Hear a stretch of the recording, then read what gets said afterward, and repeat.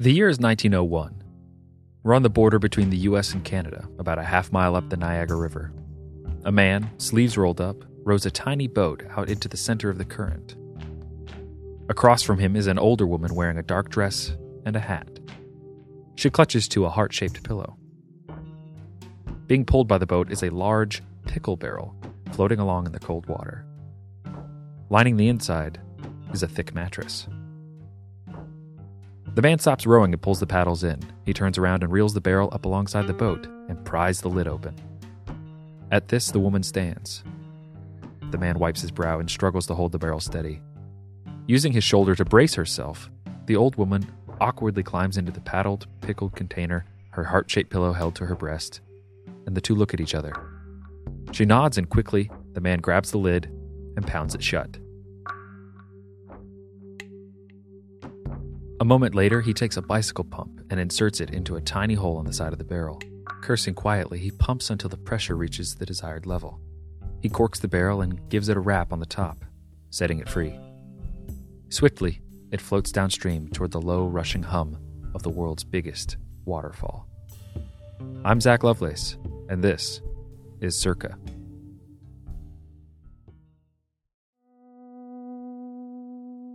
We humans are full of contradictions. At once, we want to avoid danger, even to the point of averting our eyes if it means seeing harm befall another of our species. Yet we rubberneck at any car accident on the side of the road. Back in Rome, we watched gladiators fight.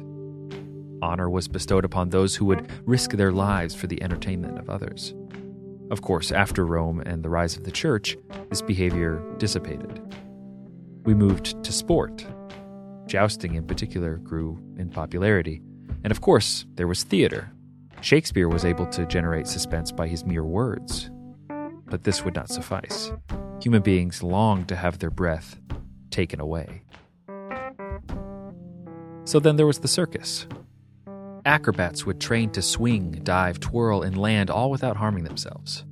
And audiences loved it. The breathtaking show of seeing someone defying death was worth at least the price of admission. In French, these performers earned the nickname cascadeur, which means waterfall. Nowadays, not many of us have been to the circus, Cirque du Soleil perhaps, but most of our viewing of defying death comes from the movies we watch. Jump. Like hell we will. No, it'll be okay. If the water's deep enough, we don't get squished to death. They'll never follow us. How do you know? Would you make a jump like that and you didn't have to? I have to, and I'm not gonna. Well, we got to, otherwise we're dead. They're just gonna have to go back down the same way they come. Come on. Just one clear shot, that's all I want. Come on. We got to. Up. Get away from me. Why? I want to fight him. They'll kill us. Maybe. You want to die? Do you? I'll jump first. Nope. Then you jump first. No, I said. What's the matter with you? I can't swim.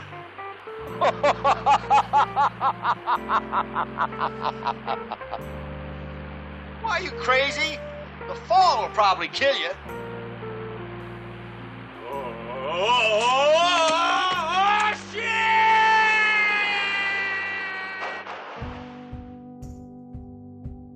Early on, silent films were ruled by the thrill. Actors like Buster Keaton, Harold Lloyd, and Charlie Chaplin performed acts of planned idiocy, when in reality these acts were pure genius. Physical comedy is one of the hardest things to nail, and these men were hammering out films. Alongside these performers, there came another, one from a different background entirely. One from the world of magic.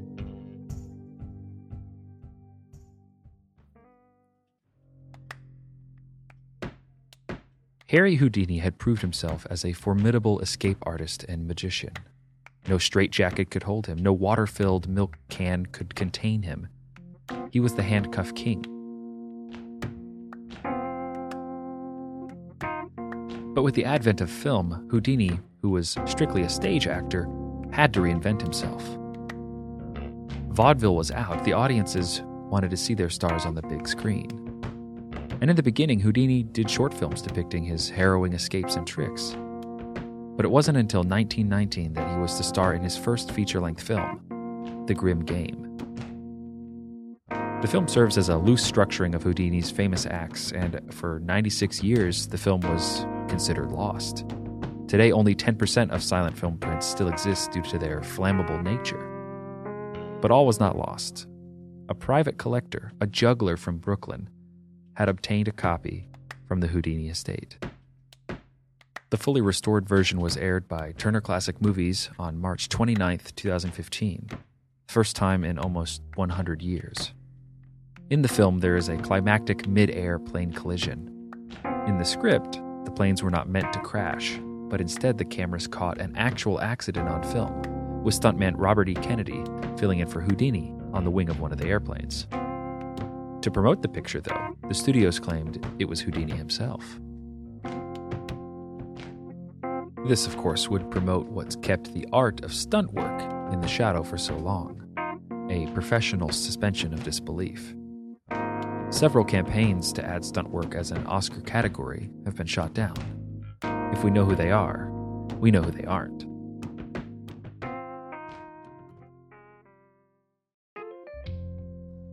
Annie Edson Taylor knew death from an early age.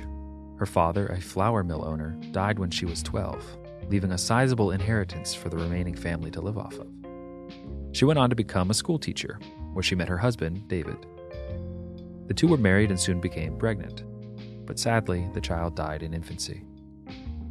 David was then drafted to fight in the Civil War and was killed in battle. Annie went on to live alone for a few years after that, teaching dance in Michigan, then traveling to San Antonio and Mexico City, trying to find new work. Finally, Annie ran out of money. It was at her lowest point that the idea had come to her. No one knows why she chose this. At the age of 63, Annie wanted to be the first person to go over Niagara Falls in a barrel. With what money she had left, she hired a manager and was able to draw a decent crowd the day of the event. She hollowed out an old pickle barrel, shoved a mattress inside — pickle barrels back then were well over 5 feet tall — and prepared herself for the plunge. Her manager set her afloat from a rowboat not too far from the drop. Imagine floating along in total darkness, waiting to fall 512 feet, and the only sound is the growing roar of your potential death by drowning. This lady had seen death. This wasn't going to stop her. It took about 20 minutes to reach the fall zone. Rescuers reached the barrel almost immediately, but didn't open it until they'd reached the shore. When they did, they were surprised to find Annie alive and well with only a bump on her head. Afterwards, she would go on to say she'd never recommend that to anyone. She toured some cities with her 15 minutes of fame and was only able to generate modest revenue. The true death blow to her short career came when her manager stole her barrel and fled. God knows why you'd want an old pickle barrel, but I assume he wanted to showcase it for some quick cash. It took Annie several months and most of her savings to track it down with the help of some private investigators. The barrel had traveled all the way to Chicago. Annie Edson Taylor would go on to inspire dozens more successful and fatal attempts at going over the falls. Some would be scientifically thought out, designing metal vessels to withstand the fall's crushing weight, but would end in tragedy. Others would be fueled by complete idiocy, with one man going over with nothing but the shirt on his back and miraculously surviving. But in her time, Annie would be forgotten, lost to time and memory like a pebble in a river. But the ripples of her life would soon rock the boat of someone else's.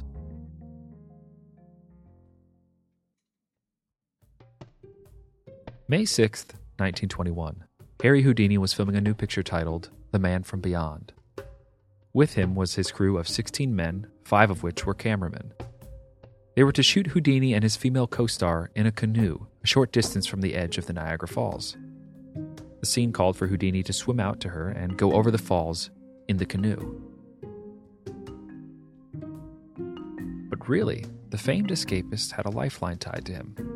And instead of braving the falls, a separate canoe with dummies inside was to go over. And that's exactly what happened. That is, until the next day. The Niagara Falls Gazette printed a story about a funeral that had taken place the day of filming. The woman who had passed was a famed performer who had died in abject poverty. Even her burial service was paid for by friends. This woman was Annie Edson Taylor, the only person to go over the falls and survive. The Gazette bashed Houdini, the brave man that he was, for not going over the falls himself, and for the studio making money where Annie Edson Taylor barely made a dime. Of course, Houdini was appalled. In his hotel room, he spoke with a reporter. "Why shouldn't I be upset? Here they have been circulating baseless rumors that hurt me. They say I am here to go over the falls, swim the rapids, and dozens of other foolhardy exploits, which can be performed only at the risk of one's life. I've been warned that I will be arrested if I attempt to stage any such act. Well, I would do it if I wanted to, but I don't want to. I have taken great risks, but that was earlier in my stage career. I am long past that. I am accounted now as an artist. I am receiving a salary of $200,000 a year for acting in moving picture dramas and directing their filming. No more do I slip loose from manacles and chains from the delectation of crowded houses. That is the past." He sounds familiar. He sounds like any modern actor who does not want to do their own stunts, touting his salary. But he's also an early adopter of divorcing stunt performances and the dramatic, even if he is whining a little bit. It would appear that Annie Edson Taylor's historic dive was still making ripples. Stunt performers will always go unsung. It's in the job. You're an actor playing the main character. There's not enough room on the screen for that. But what do the Houdinis and the Taylors teach us? They say, go out there, even if it costs you a limb or a life, and do something. You may not jump over canyons or go over waterfalls in a barrel, but you can be a daredevil in any arena. Break the status quo and show us what's possible. For me, it's been this podcast. It's been tough researching and writing for this season and the next season to come. I never thought I could do it. But here we are.